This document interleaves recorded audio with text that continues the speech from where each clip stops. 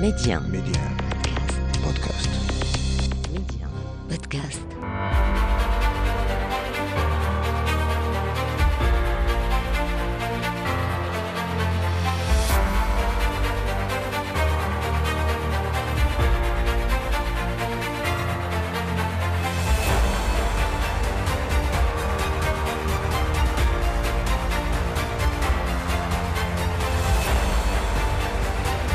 أهلا بكم إلى عدد جديد من مغرب التنمية، الموعد الذي نتابع فيه كالعادة مكانة المملكة عربيا وإقليميا ودوليا، ونتوقف فيه أيضا مع أبرز الإنجازات والمشاريع المنخرطة فيها البلاد.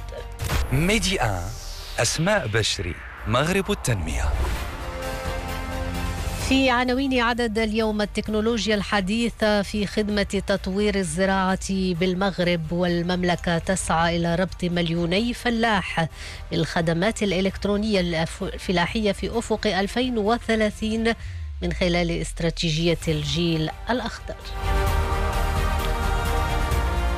ضمن مواضيع عدد اليوم أيضا: المغرب سادس دولة في الانفتاح على الموارد المائية البحرية بثروة مهمة ومتنوعة من الأسماك والرخويات. المملكة تطمح إلى تعزيز تموقعها في مجال هذا القطاع سعيا إلى الاندماج بشكل أكبر في التجارة الدولية للمنتوجات البحرية.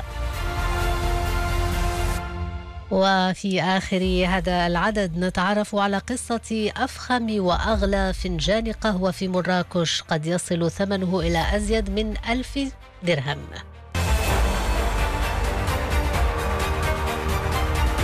الخبير. التكنولوجيا الحديثة في خدمة تطوير الزراعة بالمغرب. في هذا الإطار تسعى المملكة إلى ربط 2,000,000 فلاح بالخدمات الإلكترونية الفلاحية في أفق 2030 من خلال استراتيجية الجيل الأخضر. استراتيجية وقعت في إطارها اتفاقيات عديدة هدفها تسهيل أعمال البحث والتطوير والابتكار وخدمات التكنولوجيا في مجالات رقمنة القطاع الفلاحي ومتابعة الجفاف خاصة. إدخال الرقمنة على الزراعة أصبح أيضا من الحلول الرئيسية لمواجهة الجفاف، وفي المغرب حيث الفلاحة تعد محركا حقيقيا للتنمية الاجتماعية والاقتصادية، يظل الرهان كبيرا على تبني التقنيات المتطورة على مستوى الزراعة وعلى تعزيز أيضا قدرات الفلاح لدعم التغيير في أساليب العمل والإنتاج. معنا حول هذا الموضوع الأستاذ كمال أبركاني، متخصص في التكنولوجيا الحيوية الزراعية، والأستاذ عادل سعد، مهندس فلاحي متخصص في تحليل علوم المياه والتربة. أهلا وسهلا بكما. وأبدأ معك أستاذ أبركاني، انسجاما مع طفرة الرقمية يعيشها العالم، المغرب أيضا منخرط في هذا المسار، أطرق عدد من المشاريع، عدد من المبادرات تتكامل جميعها في إطار تسريع وتيرة التحول الرقمي. مع كل هذه الخطوات اليوم إلى أي حد يمكن القول إن المغرب يملك الأرضية اللازمة لبناء فضاء رقمنة يواكب متطلبات الحاضر ويواجه كل المتغيرات؟ بالنسبة لهذا الموضوع كنشكركم على الاستضافة. كما كتشوفوا المغرب انخرط في السنوات الماضية، ال10 سنوات الماضية في رقمنة القطاع الزراعي. المشكل ديال الماء ولا ارتفاع الأسمدة ولا تكلفة الإنتاج، سيرتو المشكل ديال الماء. المغرب واحد العدد ديال الشركات مغربية استطاعت باش تجيب تكنولوجيات رقميه من برا، ولا تصنع ميم دي تكنولوجي نقولوا حنايا ديال الرقمنه في الميدان الزراعي. كاين نقولوا حنا واحد الاراده ديال انخراط الدوله في هذا الشيء ديال الرقمنه وتحسيس المزارعين المغاربه بهذه التكنولوجيات، كما كتعرفوا بالمجسات ديال التربه ولا بالدرونات والاسوار الاقمار الاصطناعيه. هي واحد العمليه شويه نقولوا حنايا صعبه على المدى القريب، ولكن على المدى البعيد يمكن زعما للمغرب والفلاحة المغربية تستطيع باش تأقلم مع الرقمنة ديال الميدان الزراعي. نعم، تحول إليك أستاذ سعد. يعني التحول الرقمي اليوم أحدث الفارق طبعا في قرارات حاسمة، منها الفلاحة التي اتخذت بدورها منعطفا رقميا على المستوى العالمي. أولا، ماذا نقصد بهذه التكنولوجيا؟ ماذا نعني بالزراعة الرقمية؟ شكرا على الاستضافة. لو هنتكلم على تكنولوجيا الزراعة أو الزراعة الرقمية، فهي المعنى بتاعها هو استخدام نظم التكنولوجيا لمساعدة النظام الفلاحي لضمان الأمن الغذائي علشان المتغيرات المناخية اللي حصلت من نقص التساقطات المطرية وبالتالي قلة الأمطار. طيب، نبسطها للسادة المستمعين. يعني إيه رقمنة الفلاحة؟ رقمنة الفلاحة بتعتمد على إن مهندسين التكنولوجيا بيبدأوا يعملوا تطبيقات خاصة بالربط مع المهنيين في القطاع أو مع الناس بتوع الفلاحة، الفلاحين والمهندسين. منها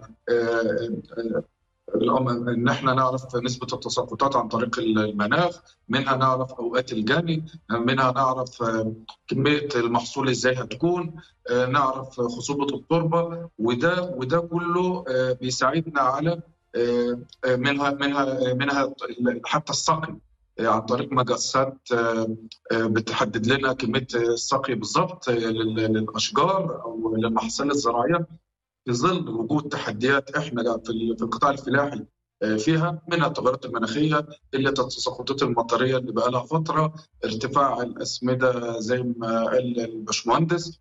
كل دي المغرب مش في منأى عنها، دي ازمه عالميه كلنا بنحاول نشتغل عليها، ولذلك العالم كله متجه لموضوع رقمنه الفلاحه. نعم، أستاذ أبركاني، ماذا يحدث عندما تقتحم وتتدخل التكنولوجيا في الحقول والمزارع؟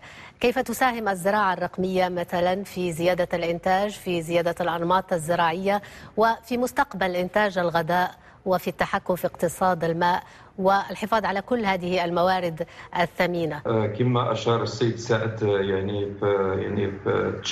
كما كنقولوا حنايا هذه التكنولوجيا الرقميه هي لديها دور مهم بالنسبه للرفع من الانتاج او من الاقتصاد من الماء. يعني بينات الابحاث العلميه في السنوات، نقول 20 سنه ولا 30 سنه الماضيه على الصعيد الوطني ولا الصعيد الدولي، بانه رقمنه الميدان الزراعي تقدر تساهم، نقولوا حنايا بواحد الاقتصاد ديال الماء ما بين 40 حتى 50% ديال الماء شي مرات، وحتى بالنسبه للاقتصاد ديال الاسمده.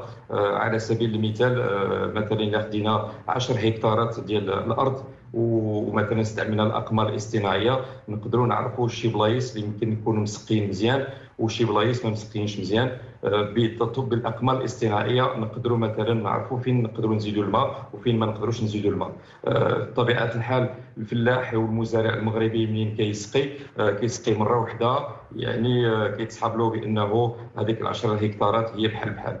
هذا منين كنهضروا على الاقمار الاصطناعيه باستعمال المجسات. بطبيعه الحال نفس الشيء، الفلاح يسقي في المغرب، نقول 90% ديال الفلاحين المغاربه كيسقيو على حسب التجربه ديالهم، ولكن في غالب الاحيان كنسقيو التربه، ما كنسقيوش مثلا النبته. حنا خصنا نسقيو النبته، واثبتت بحكم التجربه اللي عندنا حنا في البحث العلمي الميداني بانه هذه المجسات تقدر تقتصد بواحد النسبه كبيره من الماء.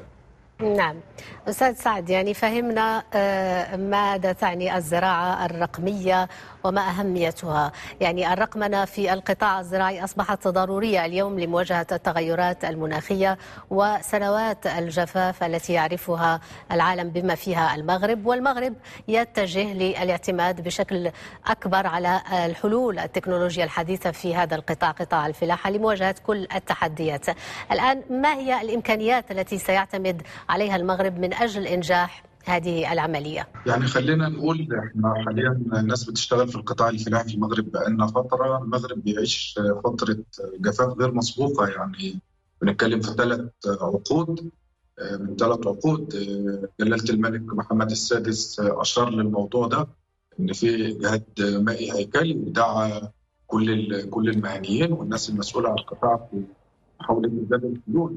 المغرب اتجه مباشره في مخطط الجيل الاخضر ان احنا يشتغل على مركز فلاحه بربط ما يقارب 2 مليون فلاح مغربي لحد سنه 2030 ان شاء الله بالموضوع ده، وخصص للموضوع ده غلاف مالي ما يقارب 4.5 مليون دولار. يعني في اراده من المملكه المغربيه لرقمنه الفلاحه، وفي نفس الوقت مساعده كل المهنيين في القطاع ان هم يتربطوا بالموضوع ده.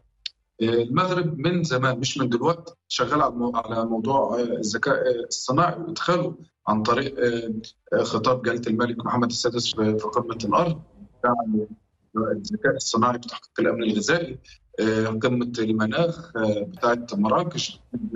كان دايما المملكه المغربيه بتنادي بالموضوع ده في ظل احتباس حراري بيضرب العالم كله، في ظل نقص للموارد المائيه، في ظل ازمات طاحنه لنقص الموارد المائيه، وهي اللي هتؤدي الى مشاكل، سواء مشاكل من بعد مشاكل السله الغذائيه للعالم اجمع. نعم. طيب أستاذ أبركاني، يعني كما أشار أستاذ سعد، يعني رقمنة الفلاحة وهي استثمار مهم اليوم، والمملكة تسعى إلى يعني تنمية أو الدفع بالجهود في هذا المجال. اليوم المملكة تسعى إلى ربط 2 مليون فلاح بالخدمات الإلكترونية الفلاحية بأفق 2030 من خلال استراتيجية الجيل الأخضر، لكن هذه الخطوة يعني تفرض تغيير أدوات العمل. بالنسبة للمزارع مثلا أو الفلاح، هل سيتأقلم بسهولة مع هذا التغيير؟ ما طبيعة التطبيقات والخدمات التي سيتوفر عليها وستمكنه يعني من الولوج بسرعة إلى مثل هذه التقنيات؟ بالنسبة أنا متفق مع ما قاله السيد سعد في هذا الموضوع. غير واحد الإشارة بأنه كنشوف انخراط ديال المملكة في المعرض الدولي ديال الصيام ديال مكناس اللي داز هذا العام. شفنا بأنه كاين بزاف الشركات يعني رقمية اللي جاوا المغرب يعني في الاستثمار في هذا الميدان. والاجابه عن السؤال دابا هذا واحد الاشكال، كما كتعرفوا الاغلبيه ديال الفلاحه في المغرب هما فلاحه صغار وفلاحه متوسطين. يعني بالنسبه للفلاحه الكبار عندهم يعني النيفو تكنيك ولا تقنيات، عندهم مهندسين تقنيين اللي يقدروا مثلا يفهموا لهذه التقنيه الرقميه. دابا الاشكال اللي كاين ولا التحدي في السنوات القادمه هو كيفاش هذا الفلاح الصغير والمتوسط يقدر يستعمل هذه الرقمنه. هو ماشي مشكل ديال الثمن ديال الرقمنه، حيت كاين يعني تكنولوجيا ماشي غاليه بزاف، هو كيفاش تستعمل هذه الرقمنه. دونك هناك بزاف ديال الحلول. من بين الحلول نقول بانه يجب تحسيس المزارعين، ويجب ايضا هاد المزارعين نجمعوهم في اطار تعاونيات ولا دي كوبيراتيف، وكيكونوا مثلا شركات مختصين اللي كنسميوهم حنايا دي بريستاسيون دو سيرفيس اللي كيديروا هذا الشيء ديال الرقمنه. هذا من جهه. من جهه اخرى على ما اظن حتى الدوله يعني الدعم ديال هذه المجسات ولا هذه الطرق هي مهمه جدا، وتحفيز الفلاحين. مثلا على سبيل المثال نقولوا نعطيو الماء 100% للفلاح الا غيستعمل مثلا التقنيه الرقميه، الا ما غاديش يستعمل التقنيه الرقميه نعطيو له مثلا 70% ديال الماء. هنا المزارع على ما اظن يقدر مثلا ينخرط في هذه العمليه، نحفزوه نحسوه، ولكن حتى هو يكون يعني طرف من هذا التحدي. أستاذ بركاني أو أستاذ سعد عفوا، يعني في نفس السياق، المغرب طبعا يسارع الخطى لتنزيل مشاريع رقمنة الفلاحة لمواجهة تداعيات الجفاف خاصة. كيف تنظرون إلى كل المجهودات التي يطرحها المغرب في هذا الملف، وكيف ينعكس طبعا تنعكس كل هذه الخطوات على مكانة المملكة والأشواط التي قطعتها في مجال التصدي للتغيرات المناخية؟ يعني زي ما أشرنا قبل كده، المغرب من سنين وهو بيحاول يتصدى لموضوع الاحتباس الحراري وقلة الموارد المائية، وده مش موضوع جديد، وفي إرادة من الدولة المغربية من أول جلالة الملك محمد السادس لحد كل القطاعات في الموضوع ده. وجعلنا من الماء كل شيء حي، فلو مفيش مية مفيش حياة. رقمنة الفلاحة بقت حاجة أساسية. بالنسبة لموضوع التغيرات المناخية فهي بتضرب العالم كله، بالنسبة في دول بتحاول توفر عن طريق الرقمنة حاليا. دول كتير انخرطت في الموضوع ده لتوفير هدر الماء ونقصه عن طريق كتير من الأساليب، وحتى المملكة المغربية شغالة عليها. أنا حضرت يعني كان في مدينة صفر حاجة عن الضيعة النموذجية، حاجة بتتكلم عن الموضوع ده بتاع تكنولوجيا الفلاحة والزراعة الرقمية. منها نشوف تبريد هنا، رش بالدرون أو بالطيارات، استخدام حتى أجهزة السقي عن طريق المجسات. وحتى يعني كان في محاضرات عن الموضوع ده، حتى يعني من واقع دراسة بسيطة. معظم مراكز الأبحاث المغربية حاليا انكبت على محاولة استنباط أصناف وبذور ما بتستهلكش الماء كزراعات بديلة. فإذا أنا شايف أن المملكة المغربية بكل قطاعاتها يعني ماشية في السياق ده لمحاولة على الأقل ربط الفلاحين المغاربة بموضوع الرقمنة الفلاحية.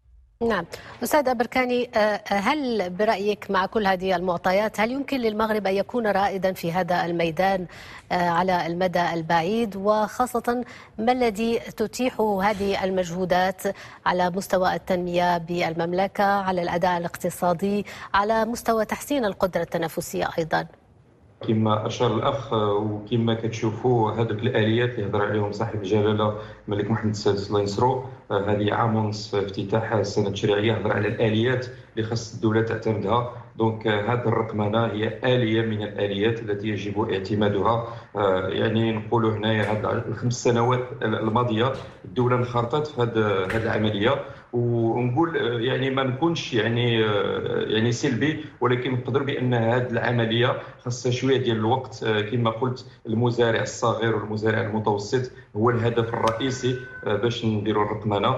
ويعني المغرب على ما اعتقد بهذا انخراط الشركات وحتى انخراط الشباب في الجيل الاخضر، يعني دابا ولاو دي ستارت اب شركات حاضنه ديال الشباب في الجامعات المغربيه ولا في لي سونتر دو ريشيرش اللي كيديروا هذا الشيء ديال الرقمنه، والدوله كتشجع هذا النوع ديال المبادرات.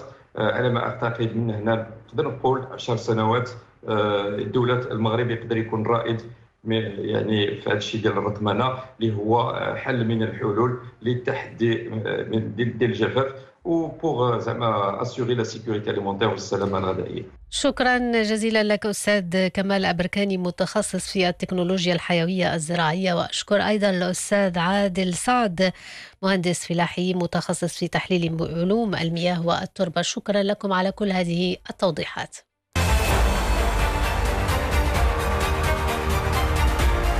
زوم. المغرب يعتبر سادس دولة في الانفتاح على الموارد المائية البحرية بثروة مهمة ومتنوعة من الأسماك والرخويات. المملكة تطمح إلى تعزيز تموقعها في هذا القطاع سعيا إلى الاندماج بشكل أكبر في التجارة الدولية للمنتوجات البحرية.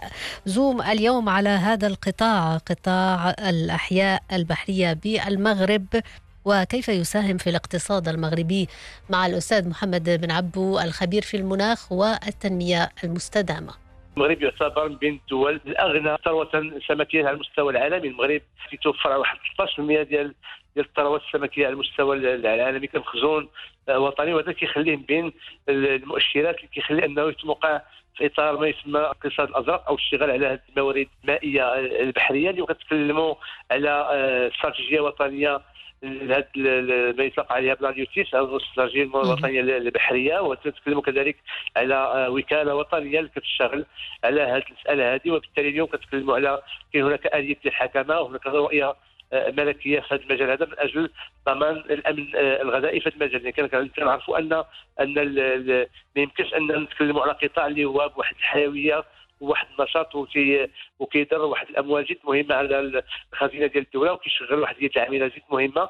وما ننساوش ان كاين هناك يعني واحد السلسله ديال الانتاج كبير جدا اللي كتخدم كتشغل واحد ديال العامله نشيطه وبالتالي كاين هناك واحد الاثر جد مهم لا على الموقع الاقتصادي ولا على المستوى الاجتماعي. اليوم كنتكلموا على 12 جهه اللي عندنا على مستوى المملكه، 9 جهات من 12 جهه هذه كلها عندها واجهات بحريه، كلها عندها واحد شريط ساحلي، وبالتالي عندها امكانيات الاستثمار في هذا المجال والاشتغال على هذه الاليات ديال الاقتصاد الازرق والاشتغال على هذا القطاع ديال الموارد المائيه البحريه. لان المغرب لله الحمد اليوم كيشتغل وفق يعني التوجهات الملكيه الاسلاميه، وفق كذلك التقارير اللي كتصدرها لا المجلس الاقتصادي والاجتماعي والبيئي ولا الاليات ديال التشاور والاشتغال في هذا المجال من اجل تطوير مجموعه يعني من البرامج اللي كيشتغل على المغرب في شان الاقتصاد الازرق، اللي كيبقى واحد القطاع اللي هو واعد واللي كيخلي ان المغرب يتصنف بين الدول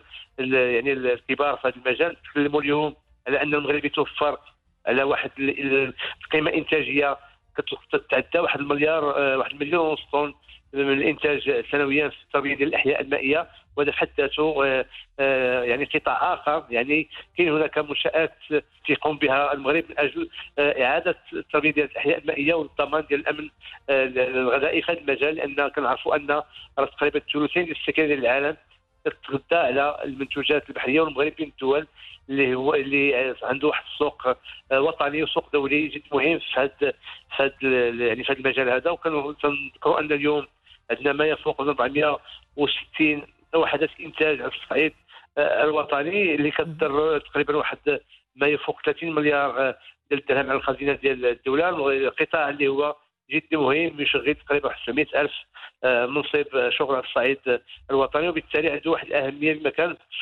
في وسط المنظومة الاقتصادية ديال المملكة المغربية.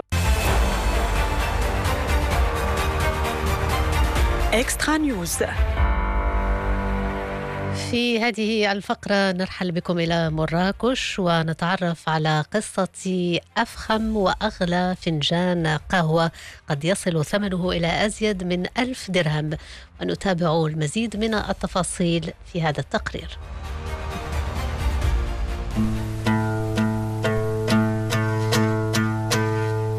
المكان مراكش، وتحديدا في قصر الباشا يمكنك أن تحصل على أغلى وأفخم قهوة في إفريقيا وفي العالم. قهوة يبدأ ثمنها من 44 درهما وقد يصل إلى 1200 درهم. أمام الزبناء يتم طحن حبوب البن لتقديم مجموعة متنوعة من النكهات والروائح التي تأتي مع كل كوب.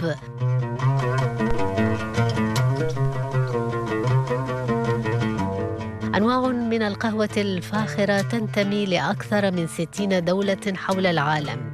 يمكنك العثور أيضاً على مئات الأصناف المختلفة بأسمائها وبلدانها المنتجة.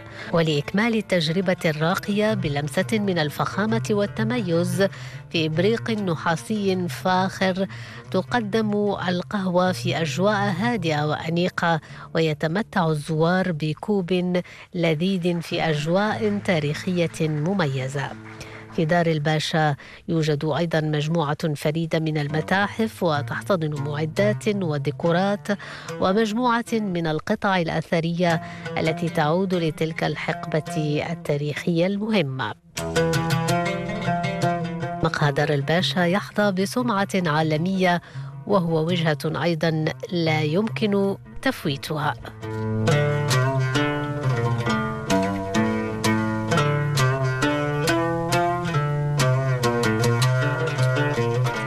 بهذا نكون قد وصلنا إلى ختام هذا العدد من مغرب التنمية. شكرا لكم على المتابعة، إلى اللقاء.